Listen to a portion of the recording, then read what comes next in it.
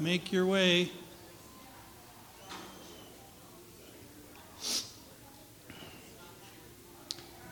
So our mission team got back Friday night, and two of them actually showed up here today, and I sent them home, gave them permission to go home. So there was four that went, Randy and Matt and Tony and Aaron. They had a great time. I came back Friday night late. I think it's somewhere between 10 and midnight. I'm not exactly sure. I think they had some intestinal difficulties that they brought back with them. Plus the travel. Plus they were doing a lot of hard work. They were building a house for one of the widows or ladies in Guatemala. So they're kind of worn out. So when Tony and Aaron were here just a few minutes ago, they were like, well, where's Matt? Where's Randy? Didn't they show up? I said, no, they called in, said they weren't feeling well. So I could see in Aaron's face, it was like, can I go home too?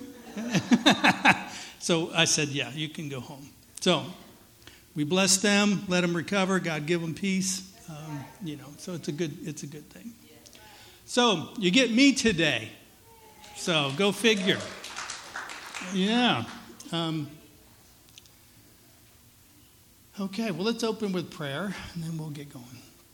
Lord, thank you for this time to gather in your name, to worship, to fellowship, just to read your word and learn more about how you want to bless us and how you want us to be a blessing to those around us, Lord. So, Holy Spirit, come and teach us this morning what you want us to take away from this. In Jesus' name, amen. Okay. So Matt's been preaching out of Nehemiah the past couple weeks, and I've really enjoyed his sermons. Nehemiah is a great book in the Old Testament, and I wanted to kind of give you my thoughts. You know, part of when you're a preacher listening to other people preach, I at least I tend to sit there and say, well, I wouldn't preach it that way. I would preach it this way, and then I take notes, and I don't always share those with Matt or with David, when they're preaching. But so it would be fascinating for, the pastors that are here, the preachers, to take the same passage and to preach it one Sunday after next. You guys might get bored with that, but it would be interesting from our perspective because we read and see different things in the Scripture. So maybe we'll do that sometime. So in the book of Nehemiah in the Old Testament, and I'm going to go through a summary because there's a couple new faces, people who haven't been here over the last couple of weeks to hear. So the book of Nehemiah, the nation of Israel has been conquered by Babylon in 586 BC. And so Jerusalem was ransacked. The people were taken into exile. The temple was destroyed. And the walls that protected the city were burnt and knocked down, right? 586 BC. Now, BC meaning before Christ, so you have to know, you remember from history, the timeline counts down when it's BC. So, Babylon destroys Jerusalem. About 47 years after that, Persia conquers Babylon.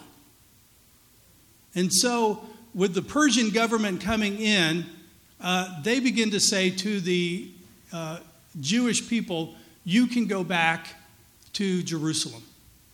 And so the first wave of exiles comes back to Jerusalem in 538 BC. And within 2 years, they begin rebuilding the temple in Jerusalem. And you read about that in the book of Ezra. And so there's Ezra that's rebuilding the temple. There's Nehemiah who's rebuilding the wall around Jerusalem. Now, as they begin working on the temple, it takes 20 years for them to rebuild the temple. Yeah, so it's a big work. Now, part of that 20 years was 10 years when there was so much opposition to rebuilding the temple that they had to stop all the work, right? Because the people who had taken over and were living in the land, because the Jews were exiled, other people had moved in, And they had set up their own kind of system, and they didn't want the Jews to return to the land. So, as Ezra and his group were rebuilding the temple, they had to stop for 10 years, but then they got started again and finally completed it in 516 BC. That was 70 years after its destruction, the temple is rebuilt. Now, people are living there, the temple's working now, life goes on. About 58 years after the temple is rebuilt, a second wave of exiles begins to return to Jerusalem. This is 128 years after the exile. And that was in 458 BC. Now, those people lived there for 13 years before Nehemiah gets the word that the walls are still broken down. The temple's been rebuilt, but the walls that protect the city are still in shambles. And this breaks Nehemiah's heart. And so he begins to look for an opportunity to go back to Jerusalem to rebuild the walls. And so he leaves in 445 BC, 71 years after the temple is completed, they start to rebuild the walls. So you get a sense of the time frame here, that this isn't just one generation coming and saying, okay, let's get this work done. This work is being done over 140, 150 years. Multiple generations come and go. So once Nehemiah came to Jerusalem and started rebuilding the walls, they were rebuilt within 4 months. Yeah. Actually, that included the time he got there and started scoping things out. Once they started building, it was completed within 52 days. So a lot of good work there. And so the part I want to focus on today comes from Nehemiah chapter 3. Now, if you'll turn in your Bibles, this is kind of a weird passage to read. And I'm not going to read all of it, but I'll give you a sense of kind of what's going on here. It's one of those chapters that has list after list and person's name after person's name. And if you try to read the whole thing, you fall asleep in the middle of it. But so we'll just do the first part before you actually fall asleep, and then we'll stop. When I see you nodding off, I'm going to stop reading. So Nehemiah chapter 3. Eliashib, the high priest, and his fellow priests went to work and rebuilt the sheep gate. They dedicated it and set its doors in place, building as far as the Tower of the 100, which they dedicated, as far as the Tower of Hananel. And then the men of Jericho built the adjoining section, and Zakur, son of Imri, built it next to them. The fish gate was rebuilt by the sons of Hassenaah, and they laid its beams and put its doors and bolts and bars in place. Meremoth, son of Uriah, and the son of Hakaz, repaired the next section. And next to him, Meshullam, son of Berechiah, the son of Meshezabel, made repairs. And next to him, Zadok, son of Baanah, also made repairs. And the next section was repaired by the men of Tekoa, but their nobles would not put their shoulders to work under the supervisors. So it kind of goes on like that throughout the full section of chapter 3. And I would encourage you to read it, especially if you're having trouble falling asleep at night, because it might be helpful to you. But there's some very interesting things in this chapter as well. So talking about the timeline and what lessons we can learn out of that. So the first exiles had been back for 94 years, and they've done their part rebuilding the temple, but they didn't rebuild the wall around the city. Now, a wall around a city in those days is very important. It's your protection. It's your security, right? It's the way you keep invaders when you're sleeping at night from coming in to the town and ransacking it. It controlled the flow of commerce in and out. So you really don't have a city until you have a wall around it that protects it in this day and age. So the exiles have come back. They built the temple, but then after that they stopped. They were happy with the situation, even though it wasn't completely done. And then the second wave came back, and even them for 13 years they didn't do anything. And so I think sometimes we see that we think, well, we've done our part. You know, that first generation that came through and they rebuilt the temple, that was a great work. And so they can say, we've done our part, we're done. You guys do the rest.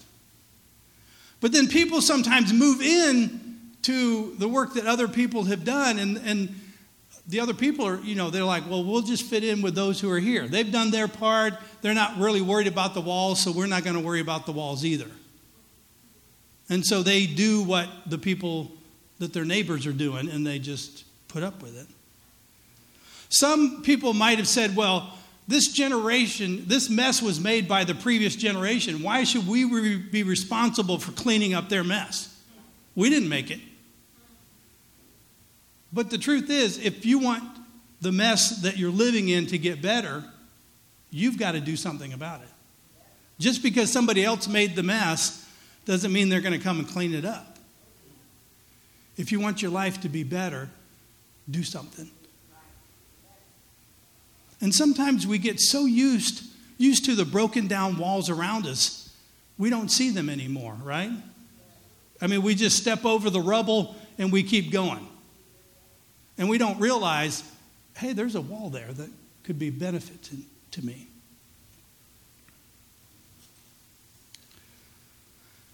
But one of the things that when Nehemiah came, he saw that there was more that needed to be done, right? His heart was broken because the walls around the city were broken. And he knew what that meant for the people living there. He knew what that meant for God's promise to make Jerusalem a blessing to the nations. That Jerusalem could not fulfill its duty and responsibility of being the chosen people of God to reveal the goodness of God to the world if their walls were broken down.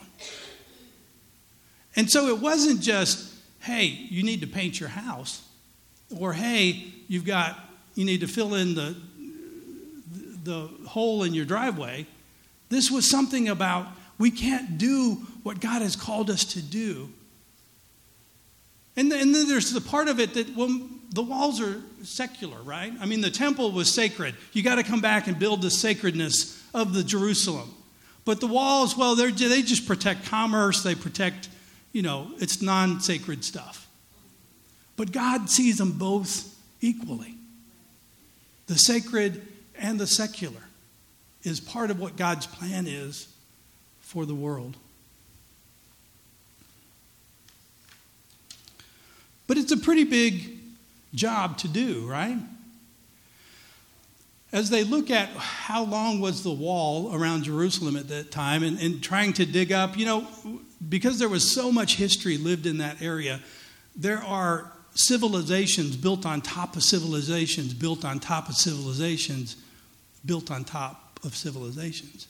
And so as they go back and dig down through the layers of where people were building on top of buildings, it's hard somewhat to know which wall are we looking at? Is this the wall from the Maccabees? Is this the wall from Ezra's day? Is this the wall from Solomon's day? But the best they can figure, the wall that they were working on was between 2.5 miles and 4.5 miles. So it was a pretty big length that they were trying to build. And when they would build this, it would be several feet wide so that people could walk along the top of the wall to keep lookout. It was built high enough so that it wasn't easy just for somebody to scale and jump over. So we're talking about a pretty big piece of work.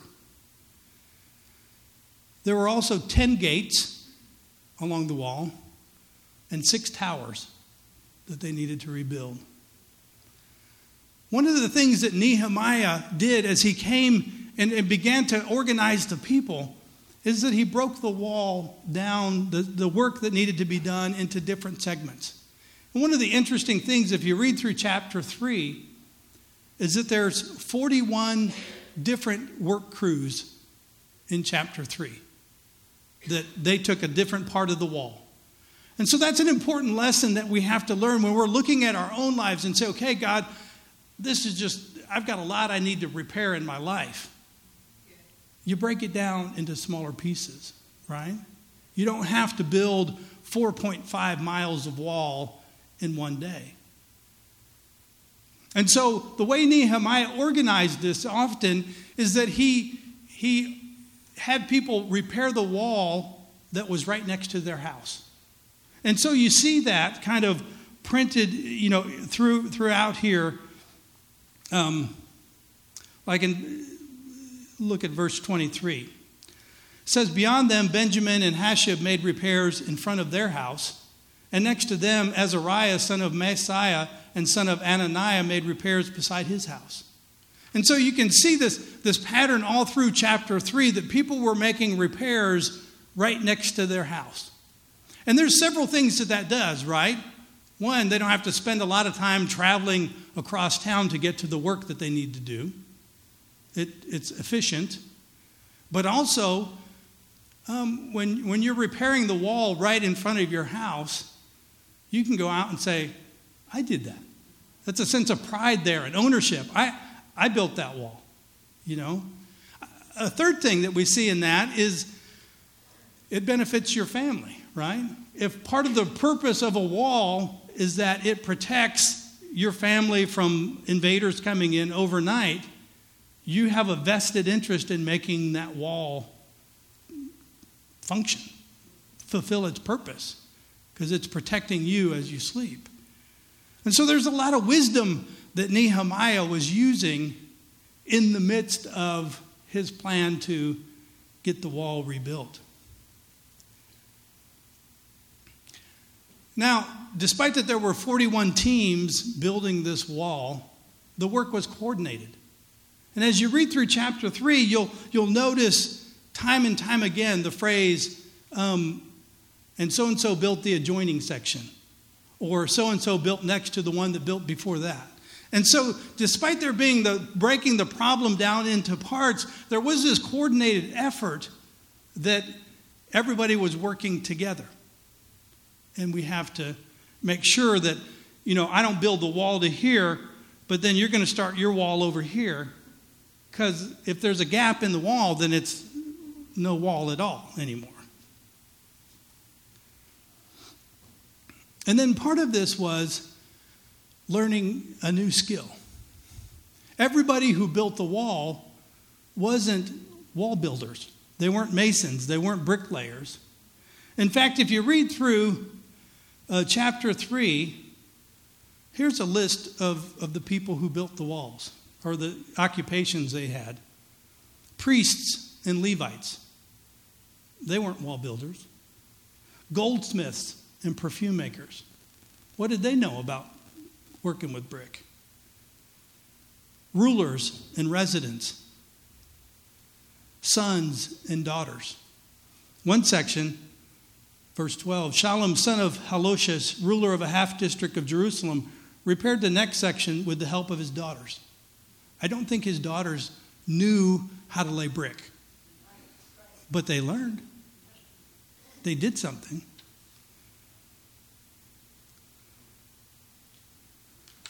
So part of the practicalness of dealing with the broken down walls in your life is that sometimes you're going to have to learn some new skills. You might say, I'm a goldsmith, or I'm a perfume maker. I don't know how to do that. But when God calls us, He'll equip us. And then the idea that, you start with what's right in front of you. Nehemiah 3:18, the priests did what was in front of them, in front of their houses. So, Nehemiah has a plan about what's going on here. And so you begin to think about this and say, okay, how would you apply this to your life? What are the broken down areas in your life that you've gotten used to, you've learned to live with? Maybe you don't even see them anymore. Maybe it's not you personally, maybe it's in your family. Maybe it's the next generation. Maybe it's the result of what a previous generation did or the generation before that did. And it's like, this is their mess. I'm just trying to deal with it. Ask God what it is that he wants you to do in your life. How could you break that job down into smaller projects? How could you take that and say, okay, God, I can't build this 4.5 mile wall, but what can I do tomorrow that'll put a rock upon rock and stone upon stone, and will begin the process of healing, of restoration, of forgiveness in your life? What skills do you need to break down, to learn to get the job done? The many things that we see, you can say, this person really hurt me. I don't know how to forgive them. But God knows how to forgive. He knows how to take you through those steps. Or you can say, God, I don't know how to be a good spouse. My spouse just drives me crazy and we just don't communicate well. But God can show you how to communicate. Or it's with your parents and saying, being a parent and having little kids and saying, Lord, these little kids are just driving me bonkers. I had my grandsons over the other day. Oh, Lord, have mercy. And I prayed that prayer. It was like, okay, God. So my wife and my daughter, they were off at a women's thing. No, they were having fun. The good, well-deserved rest. And I had the two boys, they're 4 and 2, for several hours. I signed up, I think, for 3 and lasted longer than that. That's okay. But I did pray that prayer. I said, Lord, I am not equipped to handle 2 kids for 3 hours. I did that very poorly when I was a dad to my kids. I'm a granddad now.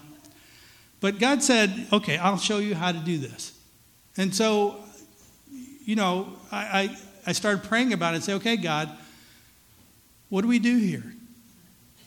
And it was like, well, their attention span is only 15 to 20 minutes, right? So what are things that they enjoy doing that will keep them focused for 15, 20 minutes at a time? And then you switch to a new activity that will keep them interested again, right? I said, okay, I think we can do that. So I sat down, I started writing out a list. Okay, we're going to color for 15 minutes. Then we're going to play with blocks for 15 minutes, 20 minutes. If they're engaged in the process, don't move on to the next one, right? Yeah. So as long as they're engaged, keep up with that activity, because then you can start the next. So we have block time, color time, outdoor time. We did a scavenger hunt outdoors, Can you find a leaf? Well, there's one right there on the ground. Okay, so I know I got to make this a little harder. Can you find a yellow leaf? Oh, yeah, okay. Well, can you find a red rock? Okay, we'll find a red rock. And so you spend that time. And it was amazing. God had mercy and grace and taught me how to keep the kids focused and moving forward for the time that I was babysitting them. Not my skill, but God can teach you how to do things. What's the next thing in your life that God wants you to work on? We get to the age where we're an adult. We've graduated from high school. Maybe we've gone on to college, but we probably have gotten a job. We're paying the bills, and we think, whew, I've arrived. I just need to keep, things level for the next 40 years, and then maybe I can retire, and I don't need to grow anymore. But God is always inviting us deeper, We start to put our toes in the water, and then God says, all right, come out to your ankles. And then when we're out to our ankles, God says, come out to your knees. And we can say, no, God, I'm going to stay here just with my knees in the water. He says, but I've got great things I want to show you that are just a little bit further out. So you say, okay, God, I'll come out to my waist. And God said, that's great. Come out a little further. And we get out, and then the water starts coming up to our head, and we're like, God, this is getting kind of scary. I think I'll just stay here, or maybe I'll take a step back. But God says, if you'll put your head under the water, I'll start to show you where those fish swim around the reef and all these amazing things, if you'll trust me. And so you have a decision in life. Where do you want to start? Where do you want to stop along the journey with Jesus? Are you comfortable where you are? Or are you willing to keep going? Because I guarantee you, he has more for you than what you can ask and imagine, if you're willing to keep going.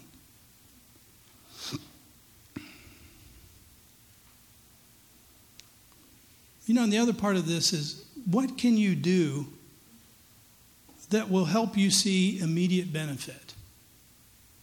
Now, one of the things that Nehemiah built into this strategy was people saw the benefit of it, right? They had a wall that was going to protect them and their family, their wives, their sons, their daughters. And so this wasn't just an altruistic kind of situation where, well, you're going to benefit the community, but there's no good in it for you. There's good in it for you as well. You are helping the community, but there's good in it for you. The Lord wants you to bless you so that you can be a blessing. And so we can take the word of the Lord and begin to apply it in our lives. And say, okay, Lord, just like Nehemiah was helping the community back then restore itself and become the community that you had for it to be, you can take these lessons and apply them into your life as well. But what I want us to consider about this is how to apply it to our church. And so we've been talking about this and praying about this for a while, and by that I mean the elders and the pastors. What are the broken down walls in our church? And I think as I look around, I would say the broken down walls are the empty pews. So look around. We see empty pews, empty pews, empty pews. On Sunday, we run about 80 to 90 in attendance. Our capacity here, I think, is 272. Now, there's no shame, there's no accusation in this. It's just recognition. The walls are broken down. We want to repair the walls. The pews are empty. We want to fill the pews. That's the word that Randy, one of our elders, was praying, and he felt like the Lord said to him, fill the pews. And so as we talked about that and began to pray about that and saying, okay, Lord, what's the plan? How do we go about doing this? And I think the similarities are really striking to me, that as a church, we have had our time of exile, right? We were here, I don't know how many years ago it was, when we were in the building in Grandview, off Grandview Road. Anybody remember? That's 15 years ago? Something like that. Almost 20, yeah. So we went into exile, and I say it, exile on Warnell. We went into a building on Warnell, and then went into exile further on 99th and Holmes, Preach it there, then. I've gone from preaching to meddling, right? As they would say. When I was in the first church I pastored, that's what they said to me after one sermon. He said, "You went from preaching to meddling today." That didn't go well. But we've had our time of exile, right? And then a couple years ago, the Lord brought us back here to Grandview, to this building. And we've felt a sense of home and renewal. And I think we, as a generation in this church, God has really moved among us. And I think we have rebuilt the temple. There's a sense of God's presence here, of worship, of life. I look around me and I see a fellowship of people who love one another, who care for one another. And so I think we have rebuilt the temple. But the walls are still broken down. The pews need to be filled.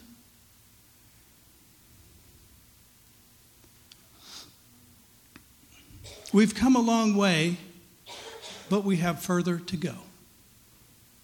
So I don't minimize the work that we've gone through up to this point. But God is calling us to step out deeper into the waters. Jesus said in John 10:16, "I have other sheep that are not of this sheep pen. I must bring them in also." And I think that's what Jesus is saying to us. He's saying, I have people I want to come to this church, but they're not here yet. I want you to go out and find them. I want you to invite them in. And so part of that, what Natalia was talking about earlier, is that we've initiated it's a direct mailing, but it's a new movers program. So we get a mailing list of people who have moved into this area in the last month. And we send them a welcome to Grandview card. We'd like you to come see our church. And so that's an active thing that hopefully will bear fruit. I mean, we pray for that, so those seeds that go out, they will bring in. We've also sponsored some T-shirts that they're going to be giving away at the Grandview High School for the basketball game, where they throw the shirts up into the stands and stuff. That will have our logo and name and invite people to church. Just ways to reach out. But just like Nehemiah, it wasn't a work that Nehemiah could do on his own. It was a work that the people of the community needed to do. That we're asking you to be part of that work that God has called us to, about inviting people to our church. And so we have put a target date of October 29th as a Sunday where we're invite someone to church day, In the old days, they would call this Back to Church Day, Sunday, or Invite a Friend Sunday. But put that on your calendars, October 29th. We're asking you to invite someone to church so that we can fill these pews, so that we can see and fulfill the word of God that says to us, fill the pews.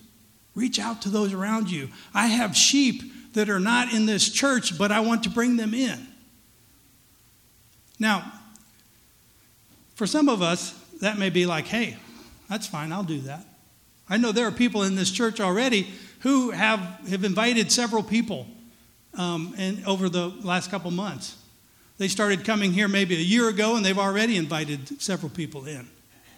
Some of you, even myself included, are like, oh, God, I don't want to do that. I can't take care of a 2- and 4-year-old for 3 hours, right? But God can show you how to do that. God can make a way for you to reach out to people around you and say comfortably, hey, I'd like you to come to my church. If you're willing to be God's vessel, He can make it happen. And so all I'm asking you to do today is to begin praying about it. Okay? I'm not asking you to put on the scuba gear and dive deep down 100 feet to the reef. I'm just asking you to step out to your ankles. Okay? Now, over the coming weeks, I'm going to ask you to step out a little bit more. But we'll start there. And sometimes the simplest thing can make the biggest change. Heather shared with me this story that she saw on Facebook the other day that I thought was just phenomenal about this. And it's about a story that Dr. Frank Mayfield, who was touring the Tewksbury Institute, tells. He accidentally collided with an elderly floor maid while he was walking around. And to cover the awkward moment, the doctor started asking questions. How long have you worked here? And the lady replied, I've worked here almost since the place opened. What can you tell me about the history of this place? He asked. Well, I don't think I can tell you anything, but I could show you something. And with that, she took his hand and led him down to the basement under the oldest section of the building. And she pointed to one of what looked like small prison cells in the basement. Their iron bars rusted with age, and said, that's the cage where they used to keep Annie Sullivan. Who's Annie? The doctor asked. Annie was a young girl who was brought in here because she was incorrigible.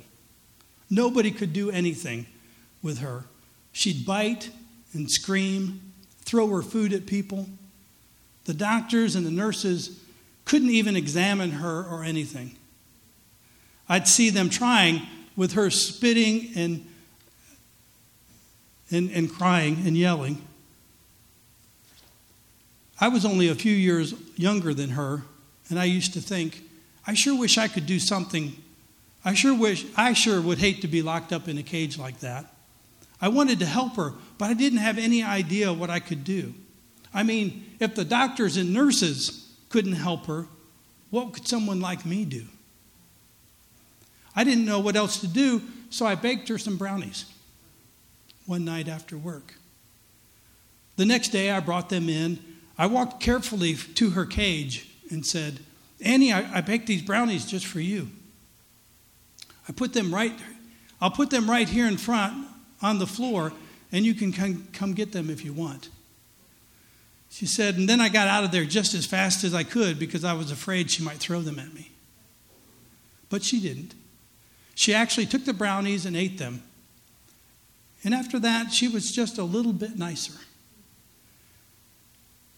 And sometimes I'd talk to her. Once I even got her laughing. Well, one of the nurses noticed this, and she told the doctor, and they asked me if I'd help them with Annie. I said I would if I could.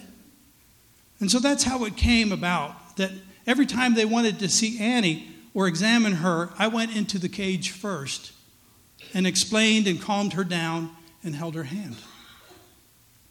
And this is how they discovered that Annie was almost blind.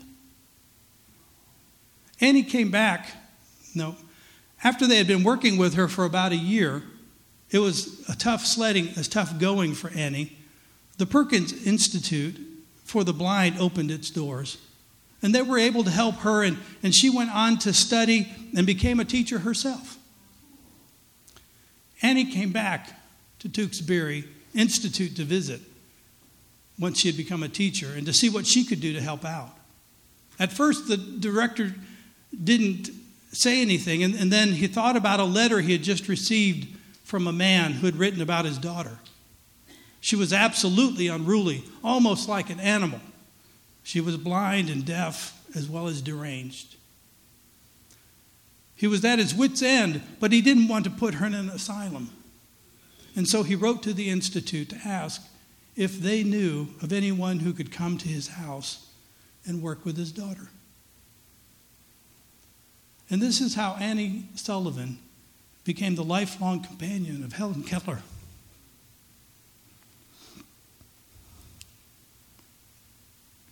When Helen Keller received the Nobel Prize, she was asked, who had the greatest impact on your life? And she said, Annie Sullivan. But Annie Sullivan said, no, Helen. The woman who had the greatest influence on both of our lives was a floor maid at the Institute who gave me a plate of brownies.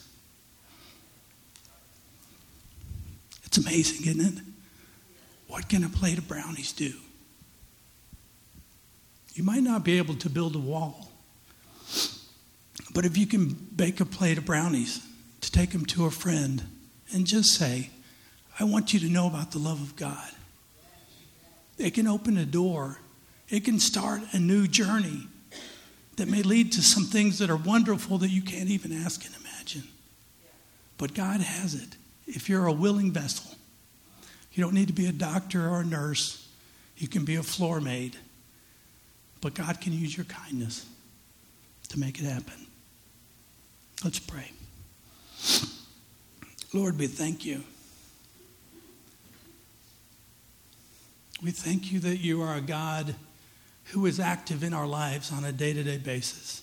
Moment by moment, you are there caring for us, even if we don't realize it. You are here, whether it's a big thing like building the walls around a city, whether it's helping a church fulfill its mission and calling, or if it's in our own individual lives that we don't think we can get past the obstacles in our way, that we can't get past the damage that has been done or the things that are just broken about us. But you can. You are the God who works at all those levels. Lord, we don't even need to know how to build walls. We can be goldsmiths or perfume makers.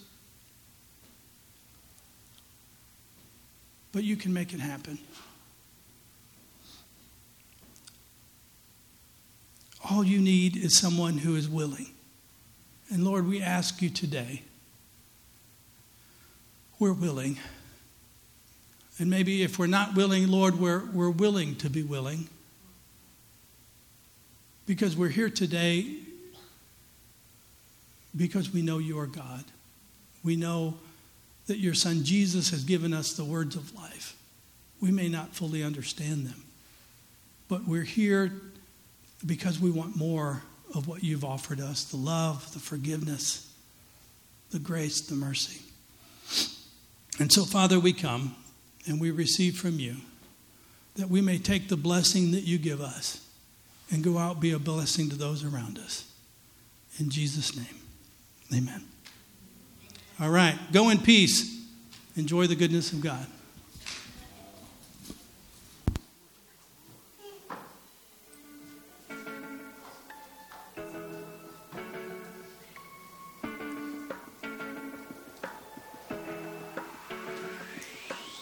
Some days life feels perfect, other days it just ain't working. The good, the bad, the right, the wrong, and everything in between.